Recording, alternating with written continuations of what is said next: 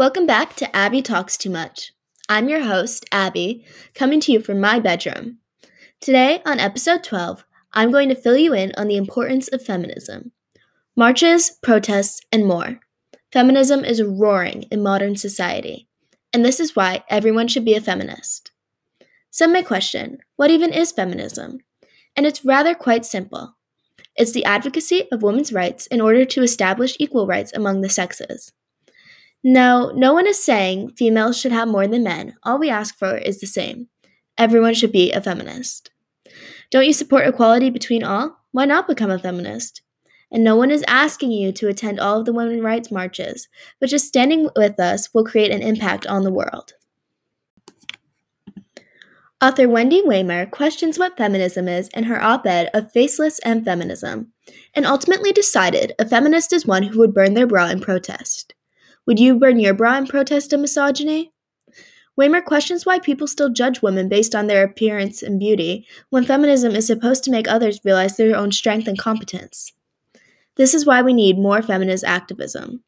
To break these stereotypes and boundaries that block women from being who they truly are, rather than just another pretty face. Modern technology plays a huge role in the viewing of women in society. As technology advances, women are being sexualized more and more through the media. This sexualization arouses insecurity and overall impacts the daily life of a woman.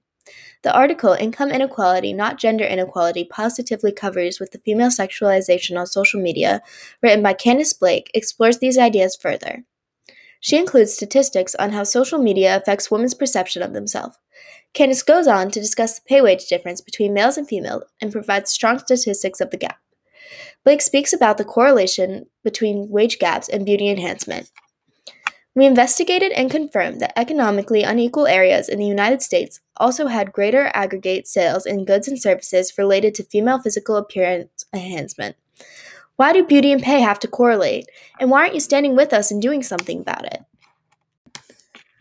Why is it that girls are taught to value their bodies more than their own personal achievement? Melinda Taggart-Resist, an Australian feminist and writer, explores the idea in her article, The Pornification of Girlhood. Resist personally affects her readers by providing real examples of the girls seeing themselves as only their appearance, and by including diary entries from the Body Project to show how females project their idea of self-worth onto their appearance. I will try to make myself better in any way I possibly can with the help of my budget and babysitting money. I will lose weight, get new lenses, already got a new haircut, good makeup, new clothes, and accessories.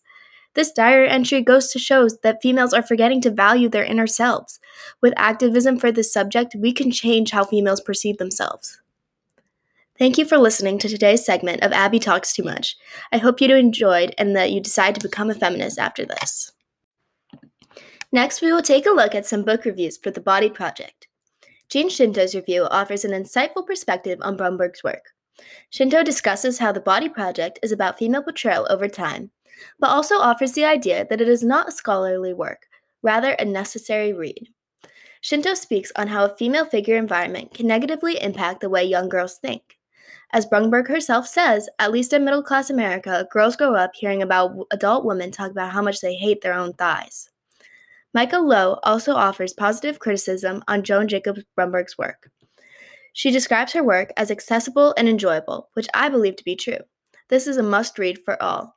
Lowe dabbles in on how modern day has progressed to be an even worse environment for young girls than in past history, as external characteristics are now strongly praised by society.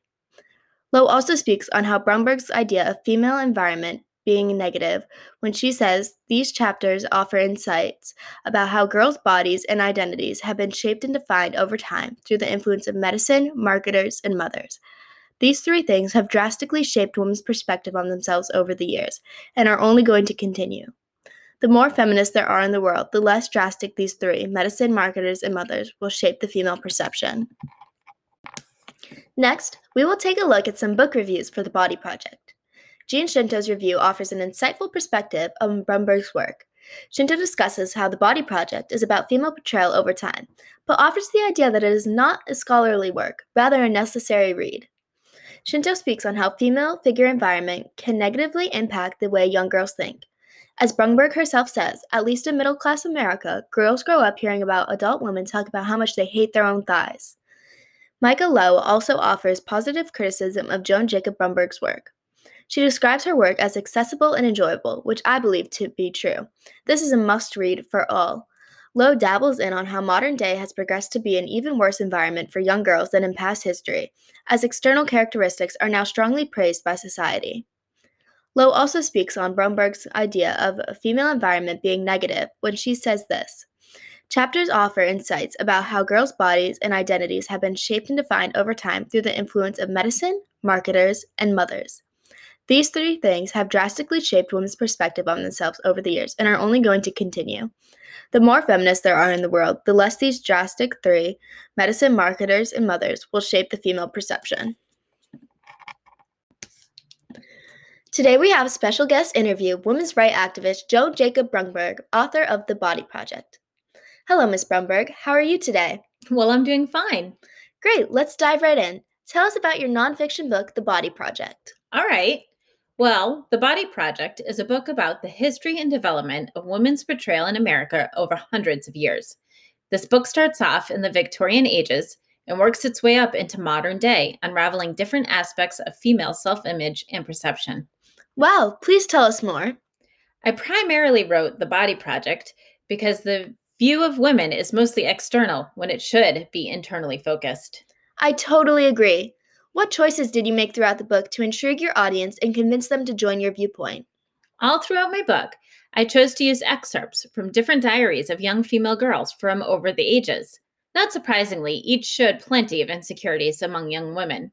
I also used the middle of the book to show images of women starting in the 19th century, representing their role in society. Wow, that is rather impressive. Thank you for interviewing with us today. Of course.